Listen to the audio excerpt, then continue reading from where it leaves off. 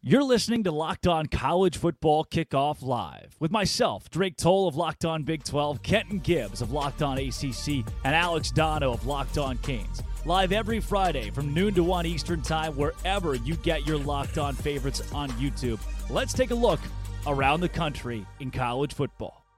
Happy Friday, everybody, and welcome into Locked On College Football Kickoff Live, your place for all things college football, 11 a.m. to noon Eastern Time. Every single Friday, wherever you get your Locked On podcast on YouTube. Thanks for making Locked On College Football Kickoff Live your lunchtime listen every Friday. That is Alex Dono of Locked On Canes. That's Kenton Gibbs, Locked On ACC and Locked On Wolfpack. Drake Toll of Locked On Big 12 with you here. And guys, another week of madness in college football with top 25 matchups like Penn State, Ohio State, Tennessee going to Alabama, Duke, Florida State, Utah, USC. But the big story right now, sign stealing in the Big Ten. Michigan, Jim Harbaugh under fire for something, Kenton, that Jim Harbaugh says he had no idea about.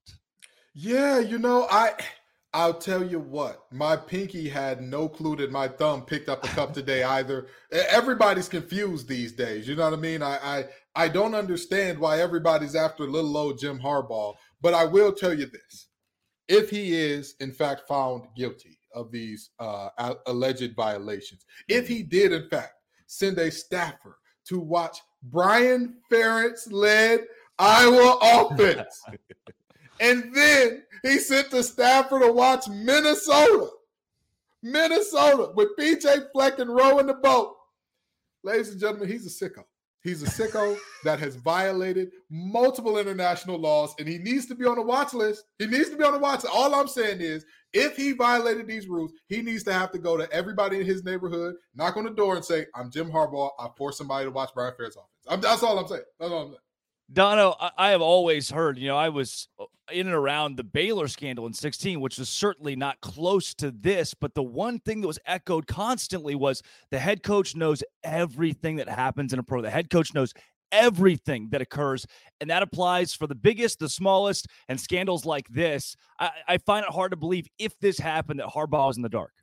And that's what should be assumed by the Big Ten, by Michigan, by the NCAA, if these allegations, which are turning into an NCAA investigation, are proven, then you have to assume Jim Harbaugh knew what was going on. And if he didn't, that's on him for hiring the people who are responsible for this. Because right now, what Harbaugh is trying to do through his own statements and through his lawyer is create plausible deniability, right? Where, Tony Soprano didn't necessarily know, or at least thought, you don't know what the guys are up to that are 3 rungs below me, right? That's what Harbaugh is trying to go with here. And I think we're all learning a lot about college football today since these allegations have come out.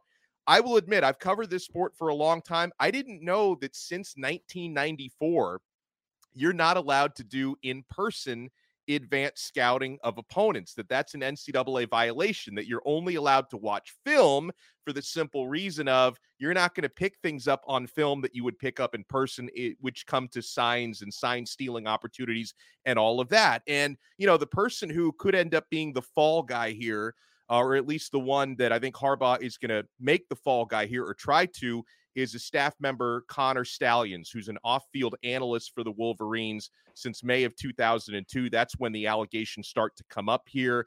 He's been a coach in some capacity at Michigan going back to 2015, where he called himself a volunteer coach at that time. He seems to be the one that the NCAA considers the person of interest for organizing this. But I completely agree with both of you guys. I mean, if this is proven, again, this has got to come down on Harbaugh. And if I'm Michigan and I'm looking at my head coach, well, didn't, we just suspend him, or he suspended himself, or whatever that was, for 3 games for completely separate violations, recruiting violations during COVID. This is just another strike here. So I'm interested to see what comes out of this, and if this could actually put Jim Harbaugh on the hot seat at Michigan. It's always the weird rogue staffer that did it. It's never the head coach's fault. It's one guy. But Donnie, what year was that he got to Michigan? This assistant coach got to Michigan. 2015. The guy's been there for 8 years. Yeah. The guy's been there for 8 years, and one day woke up and said, I'm going to go underneath the head coach, behind his back, and I'm going to orchestrate this big whole deal where we're going to scout out opposing teams' signals. Kenton, none of this is making any sense. How about this? Okay? I heard that Michigan State is looking for a new head coach. I'm hearing that Michigan may be looking for a new head coach. I've been in North Carolina for about a decade now. I told myself that I was going to avoid coaching. But if need be, I know that y'all got out of paying Mel Tucker $90 million or so. I know that U of M is probably going to get out of paying Harbaugh a ton of money as well. All I'm saying is us three need to get out of this here recording booth and head on up to Michigan, okay? I promise you, we'll run a clean program. We won't steal signs. We won't steal signs. I wouldn't know the first thing about how to steal a sign, so we're good. We won't steal anything but money from the programs. That's it. We'll get away with some legalized bank robbery. But very seriously, I don't understand what is going on with these coaches, that you are in a position where the world is in your hands. If you look at Michigan's roster, objectively speaking, they are a virtual all-star team compared to the rest of the conference, with the exclusion of Penn State and Ohio State. What are you doing? You don't need to do this. No. You are better than everybody by a mile. And the part that really blows me about this the most is Jim Harbaugh is a guy who prides himself on doing it the right way, who talks about, some people were born on third base and think they hit a home run.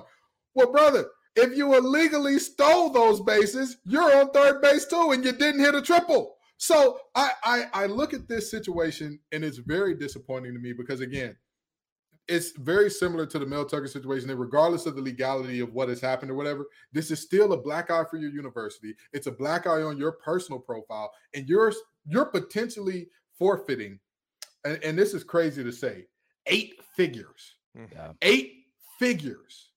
Over what? For what? If you didn't think your team could win, go to Rich Rod route. Rich Rodriguez ran Michigan into the ground, got his checks, and left. He left. What are we doing here that you feel the need to cheat in this way that is now, after you've already just come back from a suspension, put yourself in more jeopardy? Yeah. Guys, before we look at the biggest games this week, though, I want to go back and give some credit where it's due to a team like Washington that went out against Oregon, who had some questionable coaching decisions and clock management there late. And Dono, the Huskies remain undefeated and look like a true playoff caliber team right now.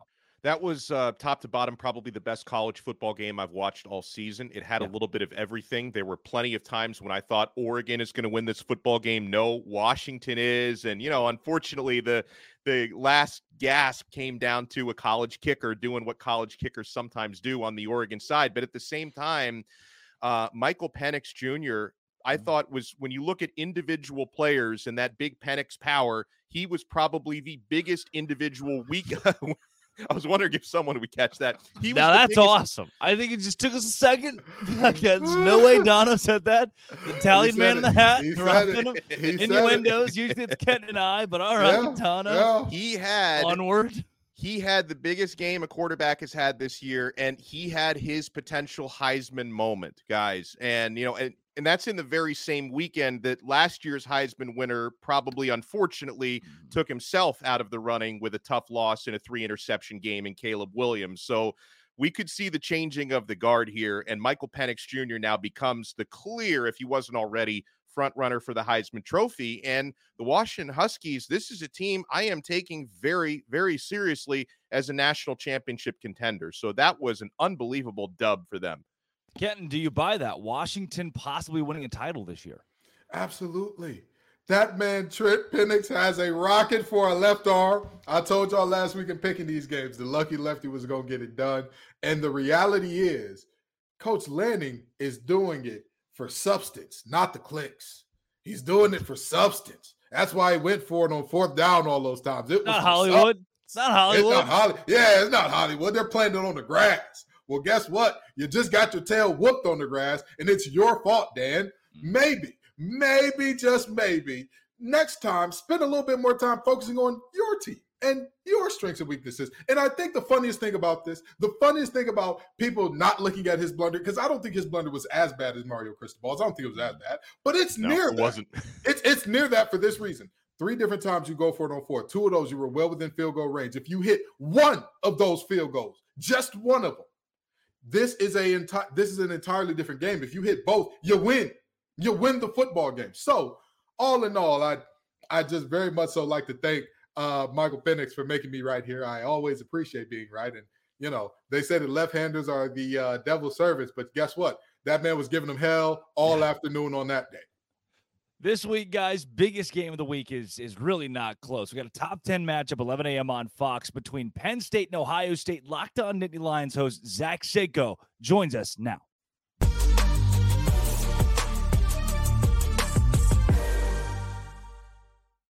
Zach Seiko, Locked On Nittany Lions, Penn State, Ohio State. Give me your case for those Nittany Lions to get it done in what would be an upset, a 4.5-point upset on the road this week. Yeah, and for it to be, it's going to be an upset, but this is a very close game. The margin's not very far. Penn State, I think, on a neutral field is actually a favorite in this case, but the Nittany Lions have taken a leap forward here. The Ohio State Buckeyes, in my opinion, have taken a slight step back, and Penn State also catches Ohio State. Unfortunately for college football fans, just in a better spot. As a neutral college football fan, Ohio State's banged up and it's not just a couple rotational guys. Travion Henderson, Emeka Egbuka, Mayan Williams, to your top two running backs, to your second best wide receiver with Marvin Harrison Jr. But Penn State, let's not talk about the guys that are unavailable for Ohio State. How about the guys that are available for Penn State? This is a team that is littered with first-round talent, specifically on defense. Kalen King, Chop Robinson. I'd even argue that Curtis Jacobs could be a fringe day one pick. But and then just factor in that Penn State now has Drew Aller, Nicholas Singleton, Katron Allen. On offense, the talent is there, and Penn State has finally closed that gap that was pretty wide, especially the past 3 seasons between these two teams. Wow, always great to hear a technician get love on this show. You knew I was going to do it as soon as you shouted out Kalen King.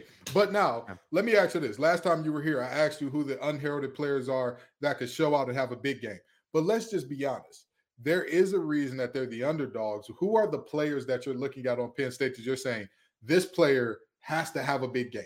They may not be a household name, but this player, if they have a big game, if they do a good job of neutralizing such and so from Ohio State, we win this game hands down. Who are you looking at? Well, Kenton, I appreciate that question. I actually already had a little bit of preparation for this because I did that in my individual game preview on Locked On Nittany Lions. Dante Cephas. It is Dante Cephas who transferred in Kent State, all the lofty expectations that, hey, this was the next guy or this was the one that was going to at least help Penn State because the wide receiver room is one of the weaker links on the team if you can find any on this Penn State team. Dante Cephas is quick. He's fast. He's the one that gives you that deep threat ability. You look at the statistics, Penn State has only attempted 11 passes of 20 plus or more yards. With Drew Aller at quarterback, who has one of the better arms in the country, in all of the country, and nobody has stretched the field. Nobody has tried to stretch the field. Dante Cephas has done this once. And I think about this. Penn State has been very tight to the vest with what they want to show anybody because they've had that fortune. You played that type of schedule. I get it. They're not battle tested, but that was also an opportunity for them to conceal some plays that they're going to need against Ohio State and Michigan. Penn State's thinking long term here. Why would you call these kinds of plays against Illinois, Northwestern, Delaware, even Iowa? You were able to hide some stuff away from Iowa, who's probably going to go 11-1 and be the team in the Big Ten West. Dante Cephas needs to become that household name because now you've had the bye week. There's no excuses anymore. Well, he transferred in late. There's some things he needs to pick up with the playbook.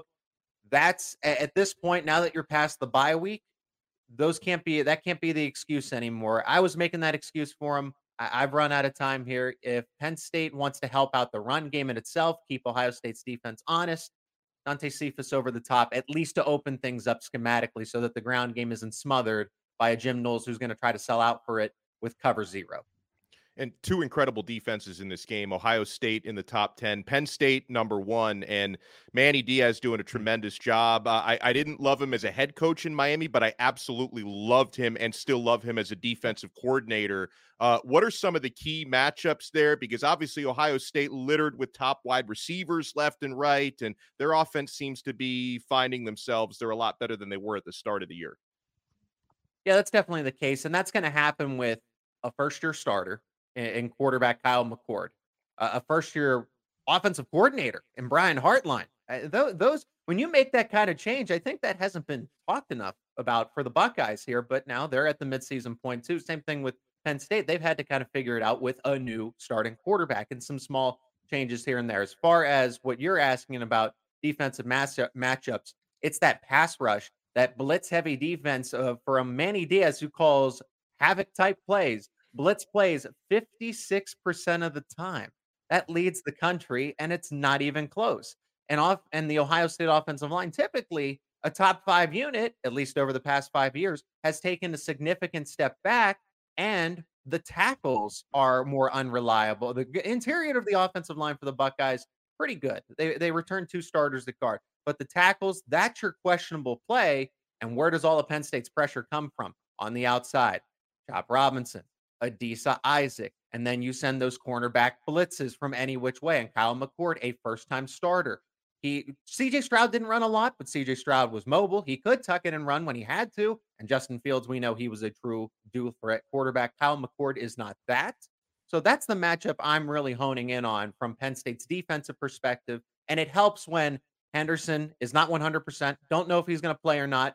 Same thing with Mayan Williams. And then Emeka Ibuka. So you can focus a little more on Marvin Harrison Jr. because a Julian Fleming and those inexperienced freshmen, with all the potential in the world, I get it, are not where they need to be for this game specifically.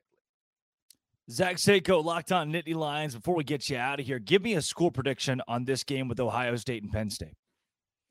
The total's taken a nosedive, and rightfully so. I mean, both these teams statistically are very good defensively. Penn State averaging 1 point. Everyone talks about the secondary. The run defense has allowed just 1.8 yards per carry. That's Madden on rookie mode and franchise type of numbers here. Yeah. So the Nittany Lions, I get it. The competition hasn't been the greatest. Ohio State has been battle tested with Notre Dame. Penn State played Iowa and West Virginia and handled them pretty well. We're finding out, Drake, you know this. West Virginia is much better than advertised. I'm going to go 27-22. It's going to be I go with the weird score for Ohio State because I don't think they'll have any problems moving the football. It's getting down into the red zone where they've been average. They've been okay.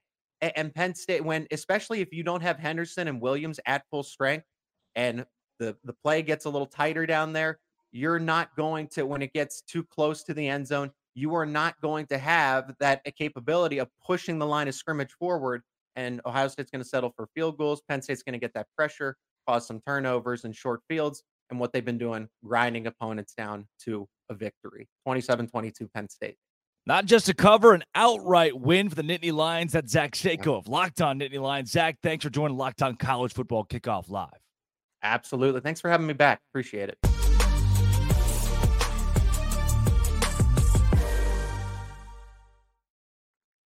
Guys, if you've benefited from therapy, I know I have, or you want to give it a try, you need to give BetterHelp a try. This show is brought to you by BetterHelp.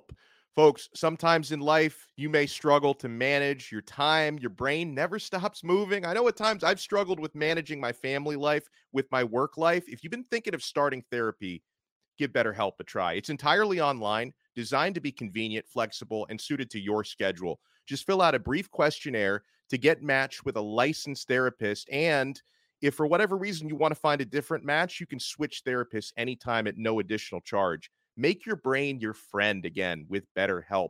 Visit betterhelp.com/lockedoncollege today to get 10% off your first month. That's BetterHelp, H-E-L-P, betterhelp.com/lockedoncollege.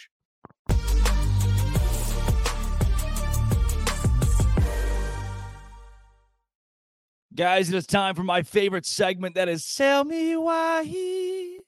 And before we get into, here's a little bit extra this week. And before we get into the actual Tell Me Whys and clips from across the channel here, Ken, I think I'm sold on the Penn State Nittany Lions. This was not an emotional Zach Seiko. This was not an overly charged, fired up for a big game Zach Seiko. This was numbers, facts, figures, who plays, who doesn't. Penn State has the edge in this game somehow.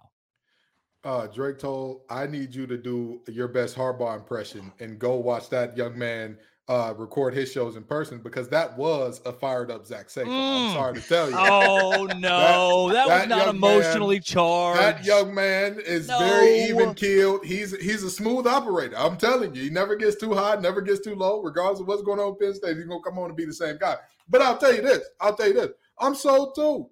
I love Penn State in this one too.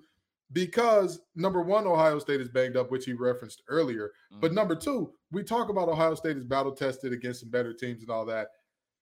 I'm just gonna be honest. Notre Dame has a ton of Dr. Jekyll and Mr. Hyde in them. Mm-hmm. And even beyond that, in terms of your physical play, they finished out the game with 10 players on the field for the last 2 plays. And where was the ball run, Dono? You watched that game. Where was that ball run, Dono? Oh, in the middle? It was ran where the 11th guy would have been. Oh, I'm sorry. Where the 11th guy more specific, Dono. He's a football player. 10 men on the field. But that's my point. Penn State's not going to have that problem. James Franklin has historically had troubles winning the big one, right? That's been the thing. But here's the thing. James Franklin has never had the horses in the stable that he has right now. I think it's fair to have that criticism of coaches who have had all the biggest names, all the stars, all that. James Franklin is just now getting that, and I think that he shows it. I think he shows why, at the end of the day, there are questions about Ryan Day's ability to win a big game as well, and I think that this one elevates those questions up until he plays that school up north. Yeah, Dono, you buying that here. You like Penn State. You can sell me as far as covering the 4.5 point spread. I'm going to stick with that. So I am betting Penn State plus 4.5. At the same time, I think this is going to be a very close game. I like how Zach mentioned if it was, at a neutral site or if it was at Happy Valley, of course, Penn State would probably be favored. I do still see value when Ohio State is the home team in a tough place to play, packing over 100,000 fans in there. The injuries on the Ohio State concern me. From a Penn State side, listen, I know we can say it 100 different times. They have been a dink and dunk team this year, whether that's just by design or taking what the defenses give to them. I still can't automatically say, hey, the downfield passing game is going to go from 0 to 60 against Ohio State's top 10 defense. So as far as picking a straight up winner, I could see Ohio State winning by a point, 3 points, but I am taking Penn State plus 4.5. So we got a comment here from Mr. Jones. The Big Ten is weak. In the SEC, Ohio State would be Kentucky. Now that seems pretty hyperbolic to me, guys. You can see Kenton Gibbs and see you rolling your eyes here for Mr. Jones. Pass me a bottle. This guy's obviously been drinking, Kenton. He hasn't just been drinking. Get him blood tested. Get USADA involved. Can I get a Counting Crows reference? Anybody here? Listen, all I'm saying is let's see if he's off some beaver tranquilizers or something like that as well, because this is ridiculous. Where does the SEC get off? I get it. You've won a lot of championships. You have historically been the best. I'll give you every bit of props for that. I'll give you every bit of kudos. Clap it up for the SEC, everybody. Clap it up for the SEC. But yesterday's price is not today's price, in the words of Fat Joe. Yesterday's price is not today's price. We live in a performance, what have you done for me lately industry. And last time I checked, folks, the SEC did not have a winning record out of conference against the Power 5 this year, did they?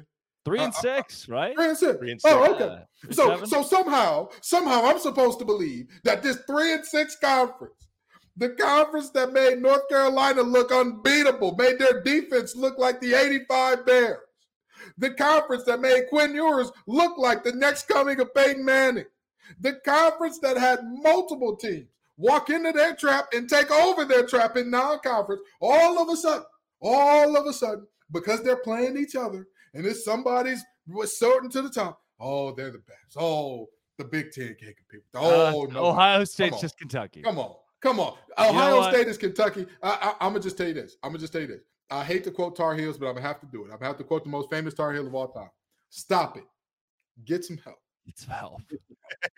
Mr. Jones, having grown up in Arkansas, SEC country, I think Ohio State is Vanderbilt. I love the sentiment there, Mr. Jones. Thank you very much. Well, and I'll give Mr. Jones a pass because I've driven through SEC country before, specifically when you get into Kentucky and Louisiana. Every few miles, there are whiskey distilleries. So, if he's taking those tours, getting those samples, I'm going to give the guy a pass. And listen, there have been some years where you can make that argument. A lot of years absolutely. where you can say, oh, the second or third best team in the Big Ten would be Kentucky in the SEC. This is just not the year to make that argument. Feel free to watch Fox at noon on a Saturday and see what some of the other conferences are doing. You don't have to just stick to the SEC. You know what, guys? Ohio State is the Kentucky of the Big Ten. This is a top 2 team in the SEC East, maybe a top 3 or 4 team in the league overall. So maybe this Mr. Jones is not sliding Ohio State. He's given some beef to Kentucky here. Let's consider all things. Okay. As we roll through, sell me why. We love a good rivalry game, right? This is not that. Michigan State and Michigan supposed to be the big one, a big one. Tale of 2 teams on 2 very different planets this season. 24.5-point underdogs. Michigan State at FanDuel.com. It'd be the first night game in East Lansing between these 2 teams. This rivalry, the pride, is all of that enough to help Sparty cover 24 points against a Michigan team that's blown everybody out? Here's Locked On Spartans host Matt Sheehan to tell me why on Michigan State.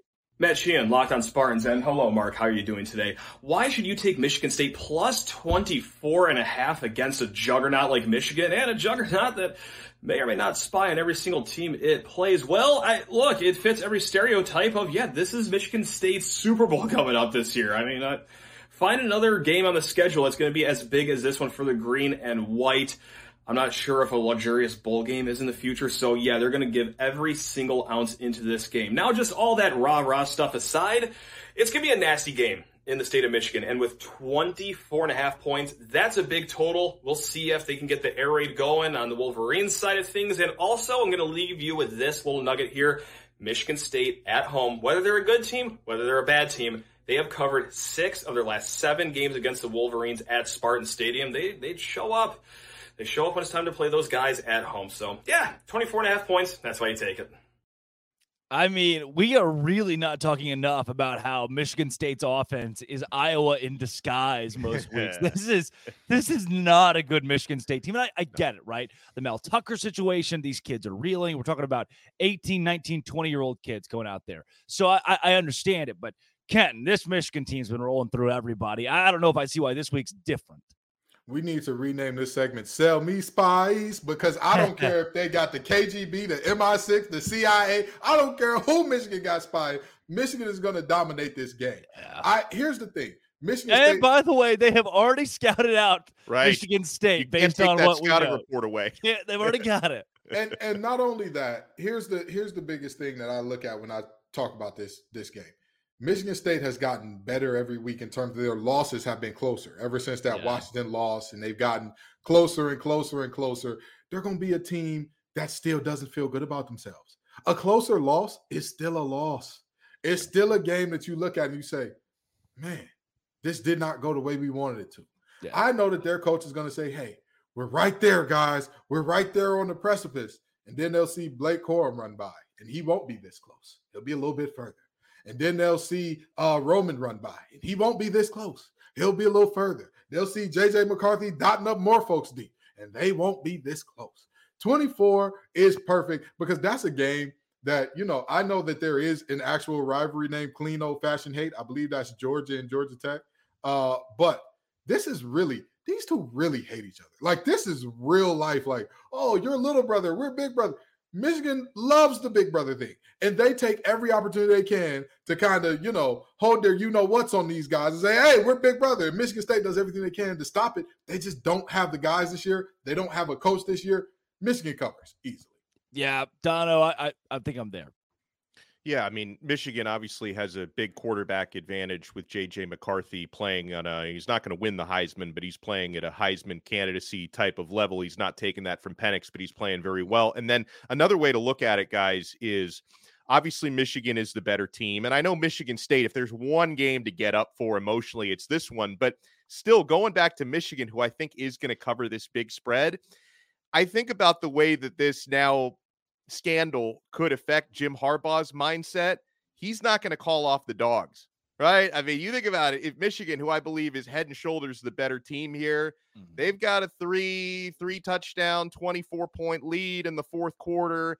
I think Harbaugh may take some of his frustrations out on Sparty this weekend. And so I'm, normally I'd look at this and say, maybe they cover 24.5, looking at Michigan State. I don't think this is the week for that. I think Michigan wins by 5 touchdowns. Now, wait a second. We know that Michigan State has said that they don't care. They'll play this game. They've already given the check. Remember The Incredibles? When it's dashed so fast and Mr. Incredible keeps going, hey, whoa, slow it up. He wants them to get second in the track meet and not look too fishy.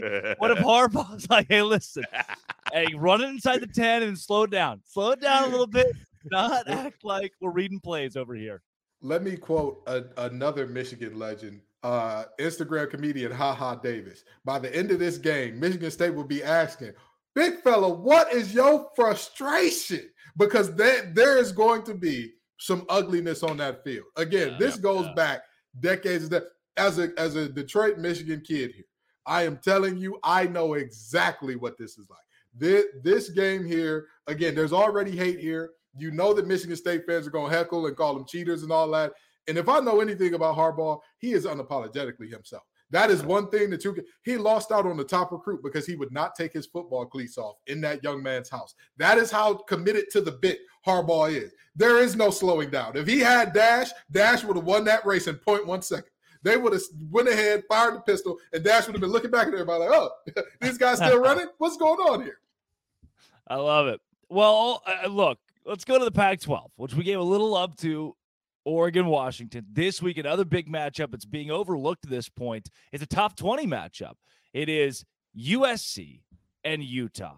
Utah is ranked 14th, which is higher than USC. They're at 18 now after the loss. Are they fraudulent? Many are asking. The Utes find themselves at 7-point underdogs anyway.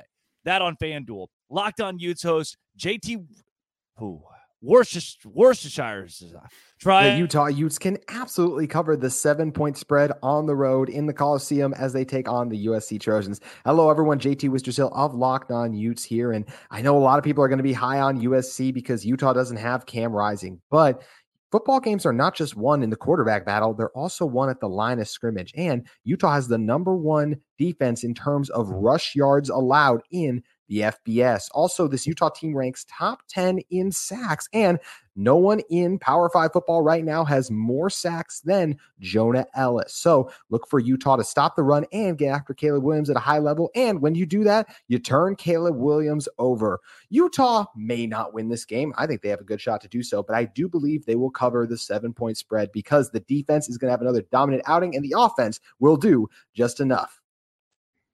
Yeah, it's JT Worcestershire sauce. I have confirmed. I've had it on my show like 4 times, and it's at the company. It's the one name. It's like there's so many consonants going on here. Kenton, Utah, USC this week. I'm not buying the Utes. I don't know if I'm buying the Utes without Cam Rising. And guess what? I'm also not buying the Trojans. There's a big paint drying competition over in Groesbeck, Texas this week. I'm gonna have to get myself out there. I don't know if I can make this game. You know. As poorly as we saw Caleb Williams play last week, let me go ahead and quote Aaliyah here. If at first you don't succeed, dust yourself off and try again. You're quoting a lot of people here today, Chris. Hey, there's a lot of quotable folks in the world, but I got to give this game to USC because, and I think that they cover as well because while their defense is very suspect, so is Utah's offense. Like we've seen at multiple points this year that offense, I'm not saying that you ever seen the meme where they said they're almost every quarterback in the NFL is Kirk Cousins? All I'm saying is there are a lot of college offenses that are Iowa. And Utah at times this year has looked like Iowa West. And with that being said, I'm not sure even against the fraudulent defense that they can keep up with Caleb Williams and company. Dono. Oh, I'm buying low on USC. I think coming off of, last week's debacle against Notre Dame, a 48-20 loss. I think that's influencing the betting public. I think that's influencing the odds makers. I think this spread would be and should be bigger in USC's favor, if not for last week. Obviously, USC has big question marks on defense, but Utah without Rising, that's just not the team to exploit that well enough to win this game. And I'm expecting a big-time bounce-back performance from Lincoln Riley's offense and Caleb Williams and company. So I'm going USC to cover. They're a good team, not a great team, but they're good enough to win this game by more than a touchdown. Here is one that won't be close. Staying in the Pac-12. It's number 5 Washington, unranked Arizona State in Seattle. Arizona State's lone win of the season, week 1 against Southern Utah. The question here isn't can Arizona State win, but can Washington run up the score after last week's close win over Oregon? Can they cover 27.5? Here to sell us why they can do that is Locked On Huskies host Roman Thomasoff. The Washington Huskies can absolutely cover this 27.5 point spread against the Arizona State Sun Devils. I'm Roman Thomasoff from Locked On Huskies. And the first thing we have to think about is, of course, Heisman favorite Michael Penix Jr. That's right. The Husky quarterback has been just fantastic this season, leading the Huskies to not only a 6-0 record and the number 5 spot in the AP poll, but the Huskies have at the very least pushed, or if not covered the spread in every single game this season. The only one they even, considered pushing was against Oregon this last week. And Michael Penix has just done a fantastic job just throwing the ball all over the yard. This Arizona State defense is not great. And the other thing that we need to think about is Washington's defense has a chance to really get right against one of the worst offenses in the Pac-12. So with that being said, I think the Huskies can force a couple of turnovers, maybe even get 3-4 sacks on this Arizona State offensive line. And with the way that they put up points, I think that it's very easy that the Huskies can cover the spread this weekend. Yeah, here's what I'm hearing, Dono. Washington good, Arizona State bad. That's enough for me. I'm passing on this one. I'm not going to pass on talking about it, but I'm going to pass on betting on it. Can Washington cover 27.5 points against a bad Arizona State team? Sure. Should they? Probably. But I'm passing on a number that big coming off a game as big as Washington just had, right? One of the biggest wins any team in college football is going to have regular season all year long. There's obviously an opportunity at a letdown. Now, a letdown game for Washington is still good enough to beat Arizona State relatively easily. But with that said, I'm not betting minus 27.5, not after last week. There could be a bit of a letdown and a hangover. I'm staying far, far away from this one. Yep. Kenton, final score 48-24 is not a cover here. Here's the thing. Arizona State is not a good team. They are 2-4 against the spread this year. Penix has looked amazing, but let me tell you something about that 2-4 against the spread. Their only 2 wins against the spread have come when the opponent has double digits to cover. I think this is another one of those games that, Arizona State, the public perception of them is a little worse than they actually are, number one. I'm not saying they're a good team. I'm just saying everybody thinks that they should be relegated down to FCS immediately, which I think a little bit of a reach there. And even beyond that, I'm looking at this Arizona State team and I'm saying to myself, y'all probably don't need to do that much to not lose by darn near 30 or 30 plus in a game where, again, Washington's coming off a huge, very explosive win where that they gave everything they had. They're going, it's all right, take it easy their way into a 14 to 20 point win this week. Guys, I'm starting to break out in hives. We've spent so long not talking about the SEC. Let's get back to it. Tennessee and Alabama this week, one of the biggest games in the country. We will be joined coming up next by Luke Robinson, host of Locked On Bama. But first, Dono. Guys, you got to snap into action this football season, this NFL season with FanDuel, America's #1 sports book. We've just heard all these sell me whys. Right now, new customers at FanDuel get $200 in bonus bets guaranteed when you place a $5 bet. So if you've heard us talking about all these numbers and these lines, you want to sign up today, it's a great time to do it because you get $200 in bonus bets, win or lose, at FanDuel right now. If you've been thinking about joining FanDuel, there's no better time to get in on the action.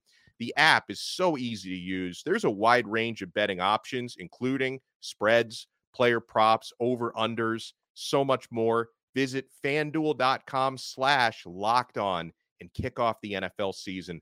FanDuel, official partner of the NFL.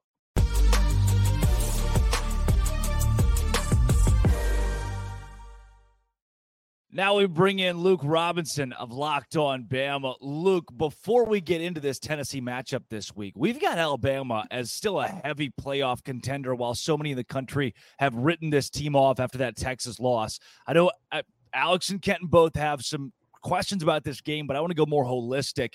This Bama team, to you, are they playoff caliber right now? This year, yes.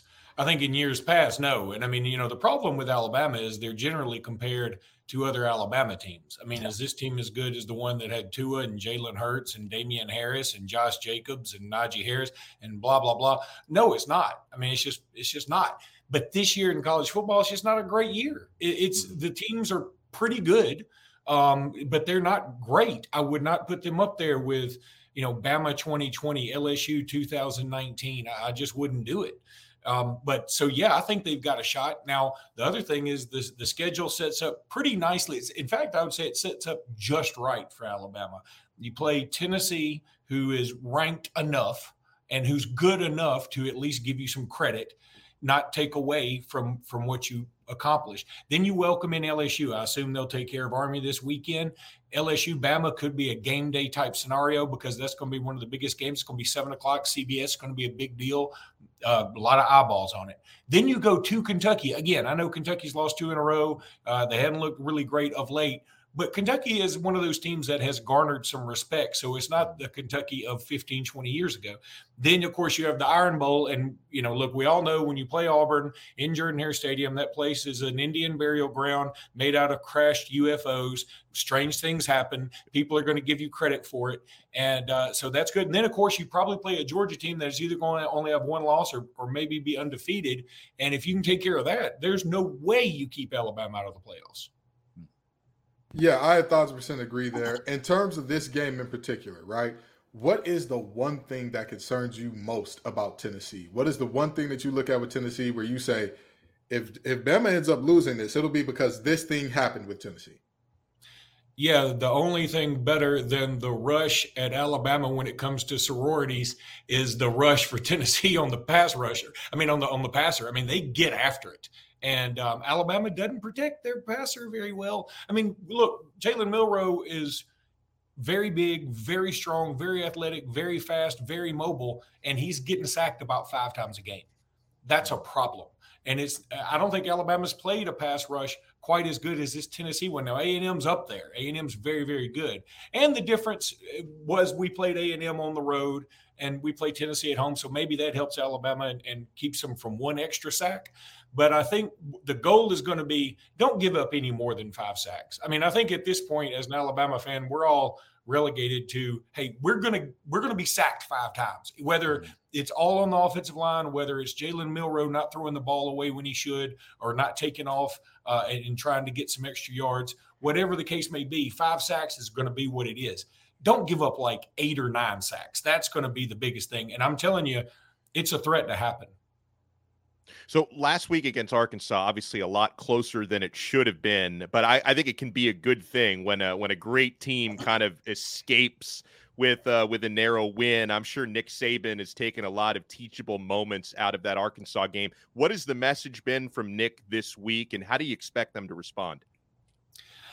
Saban is trying so hard. You can read it in between the lines here. He's trying so hard to figure out what's going to press this team's buttons. This team has not put together a full game yet. Jimmy Stein and I say it on Locked on Bama all the time. A team plays its best once or twice a year, its worst once or twice a year, and everything in between is what you actually are. And I think Alabama has sort of been what they are this entire time. So maybe they'll put together one of their better games. I mean, they're sort of due for one. It would be nice to see. But as far as a message goes, look, this team is sort of a hodgepodge. I mean, nobody has stepped up to be an actual leader. That was kind of a problem last year. I love Bryce Young. I've made the argument, I'm sort of walking this back, but I've made the argument Bryce Young may be the best player in Alabama history. The difference, from him and some of these other guys, he didn't have the weapons outside of Jamison Williams and John Mechie that first year where he played great, but then both of them go out in the national championship game. So he wasn't able to bring home the title. But we didn't have a leader last year. Bryce Young is sort of a quiet dude. And, I mean, he leads by example more than anything, but he's not going to get in your face. And Will Anderson, as awesome as he's being in the pros and as awesome as he was at Alabama, he didn't seem to get into everybody's face either. So we missed that, having that dog in somebody that really got after it. And I think Nick Saban's looking for somebody to step up and take that role because he's tried everything. You can tell he's tried sort of getting on to him. That hadn't worked necessarily. And again, I go back to the hodgepodge statement where you've got these true freshmen that you can tell are really talented, like a Caden Proctor, but he's not putting it together yet. Then you've got some guys that are transfers. You've got a quarterback that everybody hadn't completely bought into just yet. They bought him doing more than they had, but he's not. Everybody's not totally sold on him just yet, and that includes the fans. So I think that there's It's going to be one of those trial by error things all season long. But if they can ever put it together, this Alabama team in the end has as much talent as anybody. Luke, give me a final score prediction. Alabama, Tennessee in Tuscaloosa this week. All right, I'm going to stick with this because I just sort of pulled it out of the air a couple of days ago, and it would be sort of cheap to change it. Yeah, I'm going 19-14, which is a throwback to the 2015 game. I know it's kind of stinky considering in this day and age of offense. But look, these with the new clock rules, and you say, all you're missing is 5 or 6 plays. Those are a pretty big deal with these two offenses. I mean, Tennessee is a running team. Alabama, yes, they can have the big plays. But if they don't hit a big play, Alabama's had some problems doing anything else. So, and their running game hadn't really busted out just yet. Yeah. So I think that we're going to see a lot of 2, 3, 4 yard gains in this game, maybe a couple of sacks, maybe not 3 and outs, but like you're going to have a first down and then a 3 and out after that. So we're going to have the punters are going to get some workouts. And this is a throwback to the 2015 game where Alabama won 19-14 and, two great defenses. I sort of see this and 2 quarterbacks, by the way, that almost mirror each other, except for the fact that Milroe's been sacked 26 times and Milton's only been sacked 8. Yeah. Luke Robinson of Locked On Bama, playoff hopeful. Thanks for joining Locked On College Football Kickoff Live. Thank you guys for having me.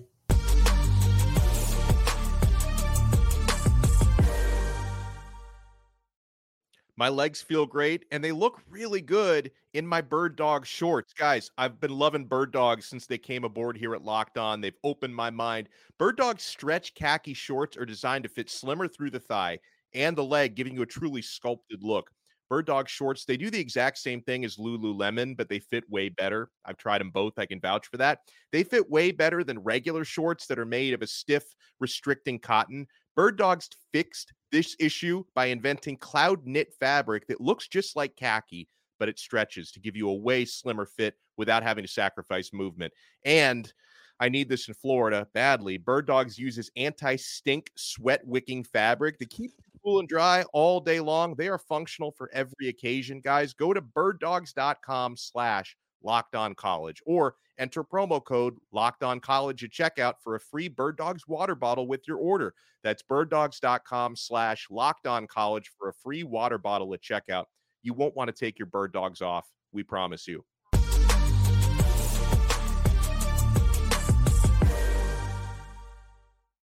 All right, guys, it's time for game time decisions, some booms, some busts. Let's wrap up today's show with everything you need to know this week in college football. We'll go boom or bust first. And Dono, I'm gonna pitch it to you here. You're usually pretty rosy with your booms, your busts.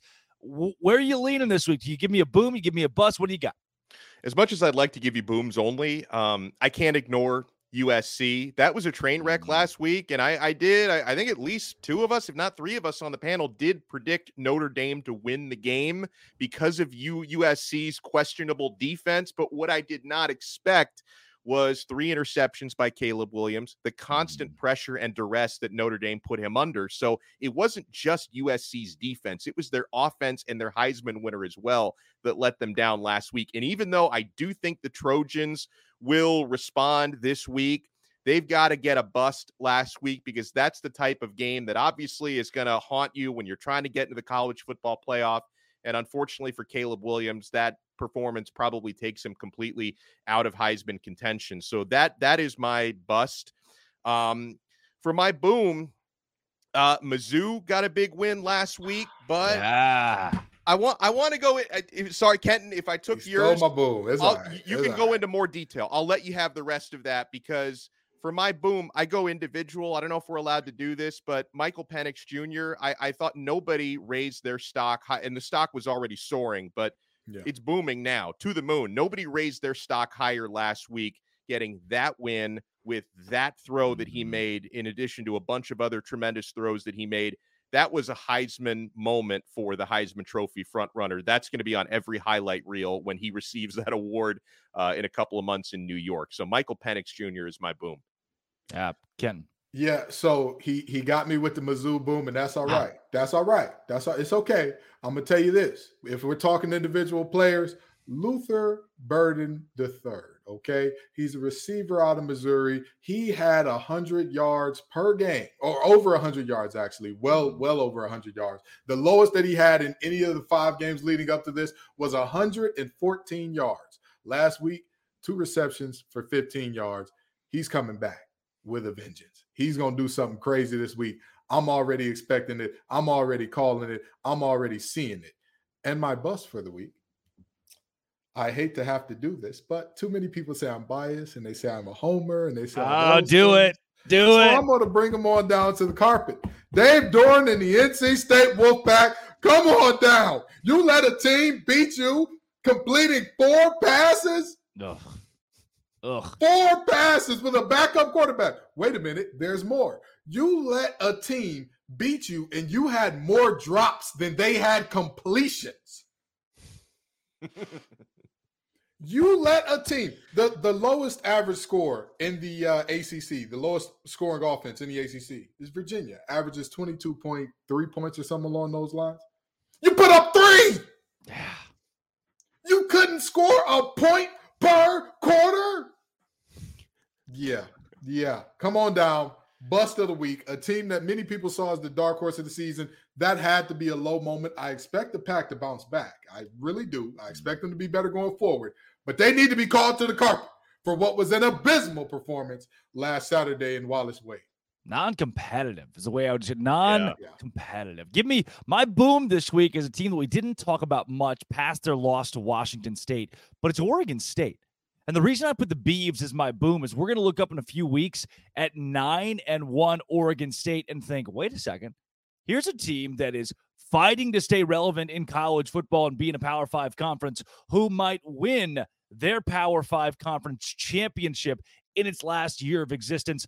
They're at Arizona this week after a double-digit win against UCLA. That's probably a win, though Arizona also a booming team right now who's been pretty even keel this year. At Colorado, that's a win for the Beavs. Stanford, give it to them. 9-1 going into Washington and then Oregon. Certainly they should lose those games, but now the story flips. It's not, Oregon State's just piddling around playing Washington or Oregon. Now this team looks pretty legit. Oregon State, a boom. And guys, we can't let them escape. We can't let Louisville escape without giving them a bust. Yeah. Talk about non-competitive. This game in the second half, the Cardinals were held scoreless. They were 7-point favorites last week. What did I say? Rat line. And it wasn't just a cover for Pitt. They won by 17 points. Kenton, I will pitch this one to you really quick before we get into our game time decisions because you're locked on ACC. This was bad. Oh, it was god-awful. It was god-awful. And if you listen to Locked on ACC, which I hope you all do, I've said multiple times on the show, if Jack Plummer can put out 5 elite performances, just 5 elite performances on the season, this team will be A-okay. Yeah. He clearly was not a lead in this game. His wide receivers did not help him. A lot of drops there. It was a tough game overall for Louisville. And this wasn't really a game that you look at and you say, man, Louisville is just, they just are showing up and they just got all the bad breaks. No. Pitt was creating the bad breaks, henceforth breaking their spirit, henceforth breaking their undefeatedness, henceforth breaking what honestly and truly could have been something super special for Louisville in terms of potentially running the table and getting to an ACC championship. All of that was broken. And of course, who was it broken by? A Pitt team with MJ Devonshire on it. Every time you see or hear the name MJ Devonshire, it's a pick six. Remember last year against West Virginia? Pitt six. This year, another Pitt six. MJ Devonshire is Johnny on the spot whenever you need him, but Louisville threw it right to the boy. You know, it's been a tough week for Louisville fans, and you know we're not going to end it nicely here. Ken Gibbs said they might be last year. Could they be a TCU type in the ACC? Could they be that team that? Nope, they lost to Pittsburgh. No, they lost to Pitt. Pitt. College football's biggest games this week. Let's go through and pick them. We start in the Southeastern Conference. Tennessee, Alabama. Dono, who do you like to win this game in Tuscaloosa? Oh, I like Alabama, and it goes back to the conversation we had with Luke. You guys know I like to buy low. That was just uninspiring football that Bama played, nearly blowing an 18-point lead against a bad Arkansas team. Nick Saban, like Luke said, is always trying to figure out a way to push his team's buttons. I think, bouncing back, it was a dub last week, but bouncing back with a better performance against a ranked opponent is something I expect the Crimson Tide to do. I also don't trust the Tennessee Volunteers to win big games, play consistent football. So I think if anything, you're learning you should probably have Milroe throw downfield more often. That's where he's most dangerous. I see the Crimson Tide winning, and not necessarily saying winning big, but I see them winning by more than a touchdown. Kenton. They need to change that young man's name from Bazooka Joe to Sniper Joe or something, because at the moment he could not hit the side of a Super Walmart from the parking lot. And if you've ever seen the Super Walmart in person, those things are massive. With that being said, give me Bama. The reality is very simple. I do think that this is going to be a low-scoring defensive field possession game. And with that being said, if that is the type of game that's played, it's hard for me to go against Bama. It's hard for me to go against Saban. Saban is the ultimate game planner. Like, everybody talks about different coaches and what they do, what they don't do, and all that. Tell me one time that you've seen Bama lose, and at any moment you say, Saban managed the clock incorrectly. He took a bad decision in going forward here. He's done thing X, Y, and Z. I don't trust Heupel as much as I trust Saban. I think Bama gets it done in a close, low-scoring game. Saban's still great against his assistants, though not perfect any longer. He gets it done against Safe Pick. Safe Pick, Alabama beats Tennessee by at least a score this week. Let's take you to the ACC, where you two guys camp out. Duke, Florida State. Duke 14.5-point dogs on the road after a dominating win against NC State, Dono.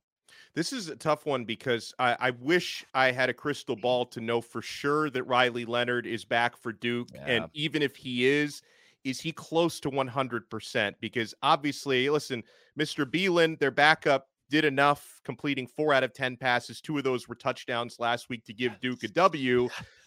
He's not going to be able to lead Duke to a victory against Florida State. You've got to have Riley Leonard. You've got to have a healthy Riley Leonard back. So if he plays and he's 95%, I'm going to say Duke can cover, because Florida State, in certain games this year, like against Clemson and against Boston College, they're undefeated, but they've had a couple of dicey performances. You could see something like that happening against Duke if Leonard plays. If he doesn't play, I think Florida State covers 14.5. And if we find out he's not playing, that number is going to get bigger than 14.5. So watch out for that. But either way, I see Florida State winning. It's just a matter of how close is it going to be, because nobody is stopping Keon Coleman. That dude is just on another level right now, their wide receiver.